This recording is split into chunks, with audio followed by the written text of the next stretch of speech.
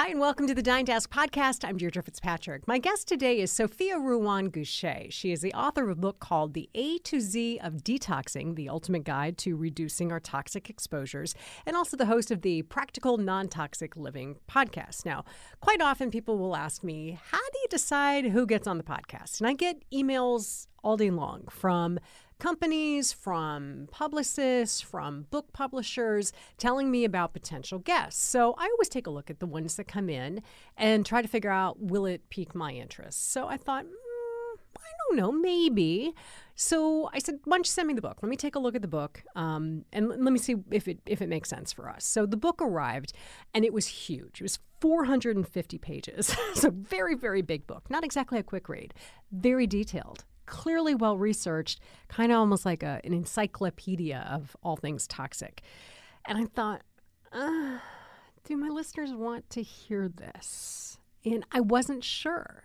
My barometer is if it's not keeping my interest, then I don't hit publish on the podcast. And sometimes I've taken a chance with a guest where I've recorded an interview and then it just doesn't really make it to this feed or on TV because it just, in the long run, it just didn't work. You know, for whatever reason, it just wasn't a good fit. And I'm pretty clear with people from the get-go. If for whatever reason this is a good fit, there's no guarantee that we're going to do something with this. Happens very rarely that we don't air something. But I wasn't sure as I started looking through Sophia's book. I'm like, I don't know. So, but I was still sort of intrigued because I thought, who spends this much time getting this detailed and becoming an expert on this? Like something fueled this, right? So I started to go down the rabbit hole on Sophia. And that's where I started to get interested. She is a mother of three, and she is not a scientist, but she has become the go-to non-toxic lifestyle expert. So how did she do that? Well, it all started when she became a mom for the first time, and she started looking at her world in a whole new way. Kids do that. It became so important to her to really detoxify her lifestyle and her kids' lifestyle that she ended up leaving what she described as her dream job to basically dedicate her life to finding tweaks big and small that we can all make to live a less toxic, hopefully more healthy life. And when I say they are small tweaks, she's not asking you to flip your world upside down. They're really reasonable, and I think that's what I find really kind of appealing about her message. On this Dying to Ask, what does it mean to be a practical, non-toxic lifestyle expert? The reaction from Sophia's family when she made a radical career shift to doing all things non-toxic, the skills from her prior life and career that made her actually a great person to become the go-to expert on this. 3 changes also that you can make today to live a less toxic life. These are little things, like you can do them this afternoon. And then stick around after the interview because I'll tell you about 3 extra ways to detox your workouts that you might not have thought about. This one kind of blew my mind. Sophia Ruan Gushee is my guest on this week's Dying to Ask podcast. Have you ever wondered how did they do that? I do all the time. I'm Deirdre Fitzpatrick, and Dying to Ask is the podcast that gets me off a TV news set and into candid conversations with authors, entrepreneurs, athletes, and influencers I have been dying to talk to. Soak up the motivation that comes from learning how other people live their lives, how they take an idea or a goal, they follow through, and they pull it off. And maybe along the way, I'll get some answers to questions you've been dying to ask.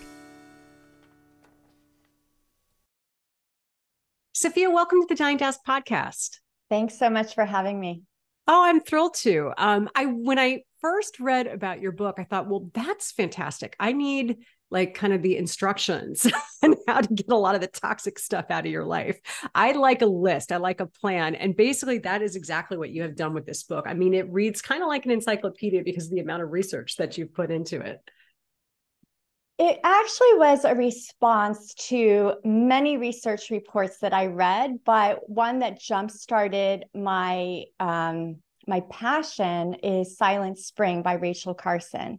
And then a second one is Our Stolen Future by a scientist, Theo Colburn, who wrote about what she was observing about the health changes she was seeing in wildlife and how those wildlife with more tumors, for example, had much higher levels of endocrine disrupting chemicals. And I was learning about this while I had an infant, learning about endocrine disrupting chemicals in the baby bottles and toys and things I was buying for my baby. So I wanted to, in response to the science, I thought, what is a science-based handbook that a head of household can use to more quickly identify safer products? So I wanted a guide for healthier shopping. I know, it's like what to expect when you're expecting, but it's to deal with chemicals, which is really the next part of like protecting your children. Because as soon as you have kids, you start thinking, I always say like you kind of like immediately default to all the bad stuff that could happen because you're in that protector mode. And that's what's so interesting, I think, about this book and about the fact that you went down this path is you didn't grow up saying, when I grow up, I want to be the expert on toxic chemicals. That was not your path at all. Absolutely not. And I loved the path I was on. So what was the path? Like, what were you doing before you got into this? Generally, it's under the broader umbrella of distressed investing. So, on behalf of institutional investors, I focused on high risk, high return investments, which meant that I had to quickly dive into new situations with imperfect information and identify what are the good facts, what information is really not that valuable, and what is a value creation strategy. And then I would execute on it to create the most value for the investors. And I loved what I did. I loved it. I was great at it. I never wanted to leave that career. I had a dream job. I was on my way to my dream job. I actually landed my dream job while pregnant with my first child. So I did not want to leave it. I worked really hard to have my dream job. And then as I started learning about these toxic exposures and how it might compromise my daughter's health foundation for the rest of her life, because there are diseases that can show up in adult life that have fetal origins, I couldn't ignore that influence that I would have to optimize her life quality. And so I thought at some point, I also was fascinated by the science, but at some point I thought there's a huge body of science that is so relevant to public health, and even the physicians are not aware, and government officials can't possibly be aware. And I felt like my skill set offered a unique opportunity to create bridges from the science to the medical community, the public, hopefully down the road, regulation, but we really need more of the public to care. And for them to care, they have to not be overwhelmed so much. Yeah. They shut down. So what did people in your personal life say when here you are, you've got the dream job and it's very specific and it's like over in this category. And then you start having this complete interest that goes in this other direction. And while you're still using the same skill set, it's something completely different. Because most people would not make that switch like you did after investing so much time and effort. So what did people around you say? I'm fascinated by that. The switch was very gradual. It was very organic. And at some point I started blogging about what I was learning. For example, it took forever to figure out which car seat is the least toxic, has the least toxic chemical flame retardants. And once I learned things like that, I thought, well, it should be easier for other moms and dads and parents in general to identify safer products like that. And so I developed a following through my blog. And so people just were naturally on a journey with me and found it super relevant. And I think when I finally decided to resign from my career, I thought I would master this topic in 1 year. I thought I'll take 1 year to master this, then I'll go back to my career. And I think people were rooting for me. They're like, thank you for making it easier for me. And I had no idea it would end up taking 8 years to feel like I had a good overview of how toxic exposures influences the purchases for my home and my family. Wow, that's so interesting. And you had to just be really passionate about it to see it through. It felt very important. It felt like, I think feeling I'm an immigrant. My family and I moved from Taiwan to the United States when I was 9 months old. So I grew up with my dad always talking about how lucky I was simply to be an American. And I just felt so much gratitude in general for not only being an American who has freedom of speech and other freedoms, but also a female who had more opportunities than any other female in prior generations. And I didn't want to take any of that for granted. And my father is an OBGYN. I have a family of doctors. My brother's a doctor. I grew up watching family members live in service, live not just for yourself, but how can you be of service to your community? And I ended up feeling like my entire past, education, professional experience, was meant to be in service for others with this topic, because it didn't have enough coverage and communication in a way that would have engaged my younger self. Because if someone else were doing what I'm doing now, I never would have left my prior career. Interesting. And I shouldn't have felt like I needed to. Right. I'm first generation American, and a lot of what you just said resonated with me. I know, being a first generation American and having parents who sacrificed a lot or went through tough times, there was also and I've talked to other people about this. I'm curious to see if you have the same kind of thing. Whatever you're going to do, it needs to be done well, because people sacrificed a lot. And so I would imagine that that's probably some of the intensity you brought to the exploration of ways to reduce our toxic exposure. That must be a common thing that is just in your life in general. Yes, and that influence comes from several sources. My dad is a perfectionist. As a surgeon, there's no room for error. So No. I grew up in a household where there could be no mistakes. Right.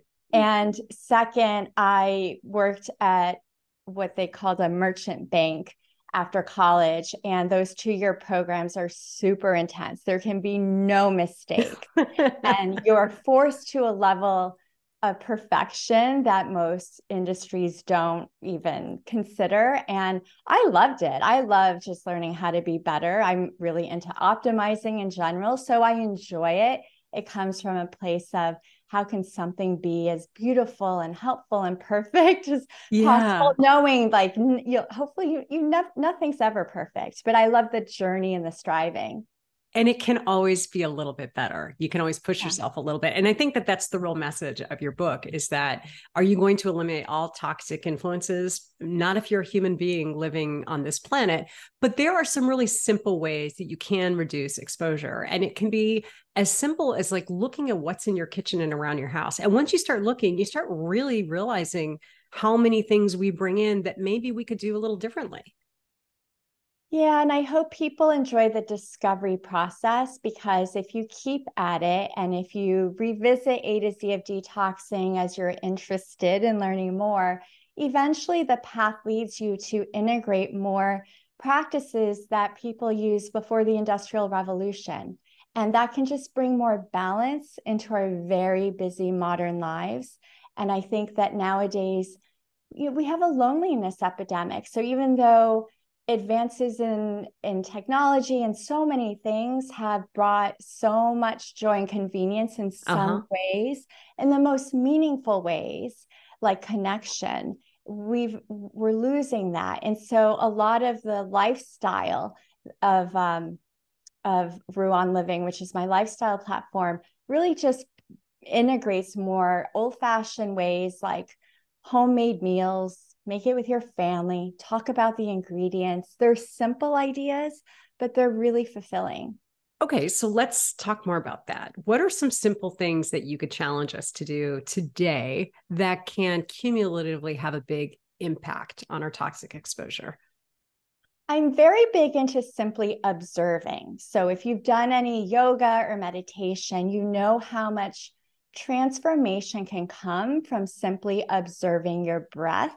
Sometimes my challenge to you is, whenever you open your refrigerator door and you're looking inside, just observe how much plastic is in your refrigerator. And as you notice, just ask yourself, what can I swap out? Like, find some glass containers. And I recommend looking for glass that's multi-purpose, meaning it's safe enough for the freezer, the microwave, the dishwasher, and because then you can have less stuff and gradually just start using it and just take that one challenge to change your refrigerator, which will have a big impact on your diet. What about the things that come packaged though in plastic? Like I was in my head opening up my fridge and I'm thinking of cottage cheese or yogurt or those types of things. So in the perfect life, it would all be in glass. That's not what happens in my refrigerator. It's not practical, but there are certain things. So my youngest daughter is obsessed with mapo tofu from this one restaurant. And it comes in a black plastic container, it kills me. I know, I tell her all the time that because it comes hot in a plastic container, the heat facilitates more leaching of chemicals into the food. So I don't ask her to never have it, but to immediately put it in a glass container. And I just focus on that one thing because that's something she loves it. And like, if I'm not paying attention, she's ordering 3 times a week. In New York City, delivery is super easy. And I'm just trying to bring mindfulness to her about toxic chemicals leaching from plastic into food, especially when hot. So if you're going to do that, then just put it in a glass container. And it's more high risk because it's hot. Cottage cheese is cool. If you can put it in a glass container, that would be better. Okay. If you can't worry about like more high impact items, like things that are hot and also things that are high fat tend to have higher concentrations of some of these endocrine disrupting chemicals, like phthalates has been covered a bit in the press. It likes fat, so it'll migrate into fat and it will migrate continuously over time. So the longer it has contact, the more leaching there is from the container or food packaging into the high fat item like cheese. I think I know the answer to this, but what about like plastic water bottles? Because most of these things that you're talking about, it is convenience. And in our world, we want convenience. Who wouldn't? But water bottles have got to be one of the biggest ones. We know they're not good for the environment, but what's the risk to the person who's drinking from them? There are 2 main things I want to say about plastic water bottles. One, studies have found that too often the water itself in the bottled water has more contaminants than tap water, generally speaking. Seriously? So it depends on your tap water, but generally speaking, bottled water is not regulated as much as tap water. So generally speaking, you're better off just using tap water, never even considering the cost and the plastic like polluting our environment. Second, though, the plastic, again, can release chemicals into the water. And one study found that up to 80 different contaminants could be released into water. So your best bet is to invest in a water filtration system that is most comfortable for your budget. Any filtration is better than none. And invest in a stainless steel water bottle. And as much as you can, just fill that up and drink from your filtered tap water in your stainless steel or glass water bottle. And you can't be perfect. I tried to be, especially when pregnant. And I wish I could have told my pregnant self, you've reduced your exposure so much whenever you can, but you need to hydrate still. And if you drink from plastic water bottles sometimes, then being hydrated is avoiding being dehydrated is very important too. How much exposure to these plastics do you have to have before you see any negative health effects in the research that you've done? That's such a great question. And maybe that's not even an answerable question right now. I don't know. How I will answer it is that it's highly complex. One reason it's highly complex is that the timing of exposure is really meaningful. So, for example, if you're a fetus, you're growing so rapidly. The heart, the brain, the lungs, the reproductive system is growing very rapidly in the womb during those 9 months. So if endocrine disrupting chemicals are in the blood and the fetus is being exposed, those chemicals are participating in that development. And so the effects from that exposure is so much more meaningful than if you're 50 years old being exposed. Yeah. And I want to point out, no one really studies women going through menopause. And so anytime there are major life changes, when hormones are guiding major changes in biological development, that is more high risk. It makes a lot of sense. And honestly, a lot of the things that you've advised in the book or suggested are really simple swaps, which to me makes it really easy to kind of bring in. Like if it's something simple, I don't mind doing it. So if we had like a 3-step plan and the first one was swap out to glass, ditch the plastic containers, that's a really easy one. Another one that you've said is wash your hands a lot, which God knows we've heard a lot over the last couple of years, but there's a real specific reason for washing your hands even in your own house. Yes. Most people don't realize that indoor air tends to be at least 2 to 5 times more polluted than outdoor air, even in the most industrialized cities like New York City. And the reason is because a lot of things in our home off-gas toxic fumes and also release toxic compounds into our dust. Also, the bottom of our shoes will track in many things, not just dirt, but also coal tar which is a cancer-causing compound, which is found in like the pavement on roads or driveways. And also the bottom of shoes will track in pesticides, including those banned decades ago. So there's a lot of different things coming in from the bottom of our shoes.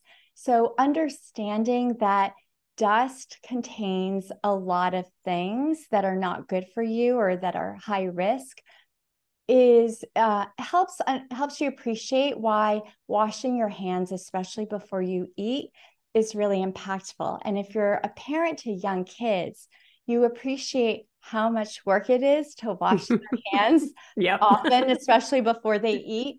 But that's a really, really high impact focus. You touched a little on this one, but the third tip is to have a no shoes house. And I will give you everything I have if you can talk my family into this, because I have wanted it for years, but my boys will just not go for it. But it really can make such a big difference. It really does. And the US EPA did a study that's sometimes referred to as the doormat study. It found that if you have a no shoes policy in the home, then you can reduce lead dust by up to 60%, keeping in mind that there's no amount of lead exposure that has been found to be safe. I think that's a very motivating piece of data to leave your shoes at the door. And that's just lead dust. There's so many other bad things that come in, as we were talking about. You have 3 kids. Are you able to successfully do this?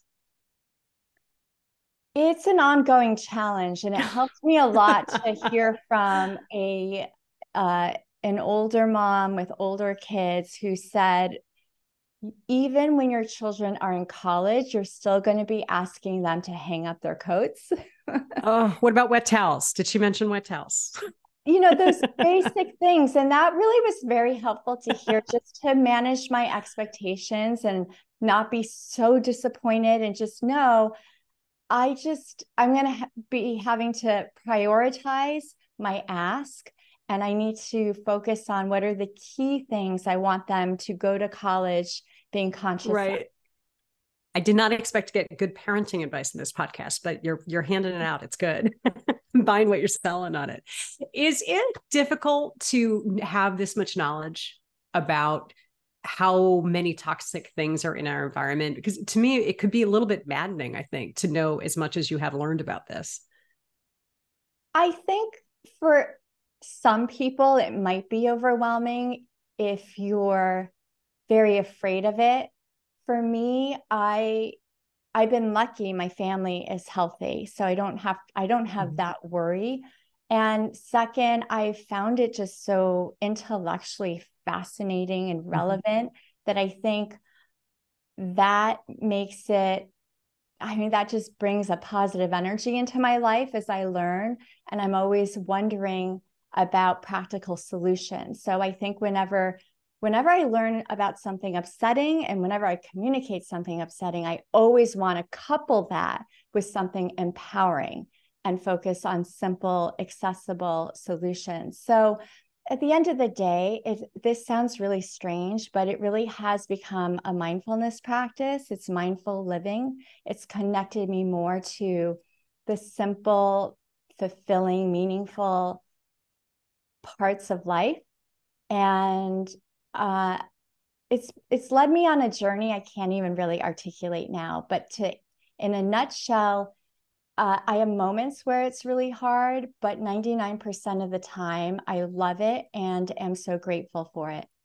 You said something earlier as we start to wrap up about the concept of optimizing your life and just having a mindset of trying to optimize and be the best and make good choices as much as you can. Can you maybe just share maybe some advice for people who would like to live a little bit more mindfully like that and like to optimize their potential that much more? I really encourage people. I have a 40-day home detox, which is meant to, on a daily basis, get you to deconstruct a lot of your unconscious choices. And I really want people to become curious about so many things they do automatically. So, for example, candles are really, really popular. But have you wondered what creates the candle? Often, Never. Are they bad? Well, often the wax is made of petroleum-based ingredients. Oh. And it often has fragrance as an ingredient, which we love. It almost always does. It almost always does. That's why you burn it, is so the house smells good. Well, fragrance also is not regulated. And fragrance manufacturers do not have to disclose which ingredients are in fragrance. But studies have found that fragrance can contain up to hundreds of unique chemicals. And too many of them are toxic to our brain, nervous system. I mean, the list goes on. Oh. And people just don't think about it. And the wick has often been found, too often to have been found to have lead inside. So if you just become curious about the things in your home, while it'll be upsetting, it'll be kind of amazing. And the beautiful thing is there are healthier alternatives and they will reconnect you to nature. So a non-toxic candle is made of 100% pure beeswax. And you'll understand more, well, what is beeswax? And then you'll get to know the bees. And a non-toxic wick is 100% pure cotton. And healthier fragrance is pure essential oils, which offers aromatherapy benefits. So that's one simple example where, as you become more curious about the things in your life and you peel back, what are they made of? As you look at healthier alternatives, it really leads you closer towards nature. Isn't that funny? We go back to the beginning to come up with a whole new end. I love it. Sophia, thank you so much. The book is A to Z of Detoxing. And honestly, it is a true guide in all the sense of the word of all the different things that are probably in all of our homes that we have never even thought about where they came from. So thanks for doing all the research. You did the heavy lift on this one. All we have to do is read it and start learning. What are some good ways for people to keep up with your Ruan living and with learning a little bit more about what you're doing with the idea of trying to get people thinking about their environments a little differently? I have lots of offerings. My website is ruanliving.com. I have a podcast called Practical Non-Toxic Living, the podcast, and lots of other guided detoxes. But the number one way to follow everything I'm doing is to sign up for the newsletter. So you can just text the word detox, DETOX, to the number 66866, and you'll stay updated on the latest offerings. There's lots of free stuff, and then there's more personalized stuff. As promised, I've got a few extra ways to detox your workouts. 3 extra ways. So first one is you download your music or your podcast, like Time to Ask, before you work out, and then listen on airplane mode. That helps a little. Next one, do not tuck your smartphone into your jog bra or shorts to reduce your toxic exposure. Also, to keep your phone working, because usually when they get sweaty, they stop working. And then the last one is to change out of your athletic wear as soon as you're done working out.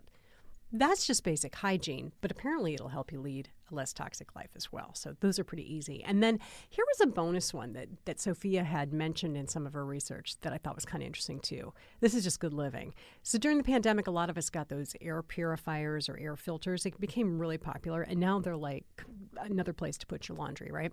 So Sophia says if you still have one and you're wondering what would be the best room to put something like that in on the regular, she said it's the bedroom.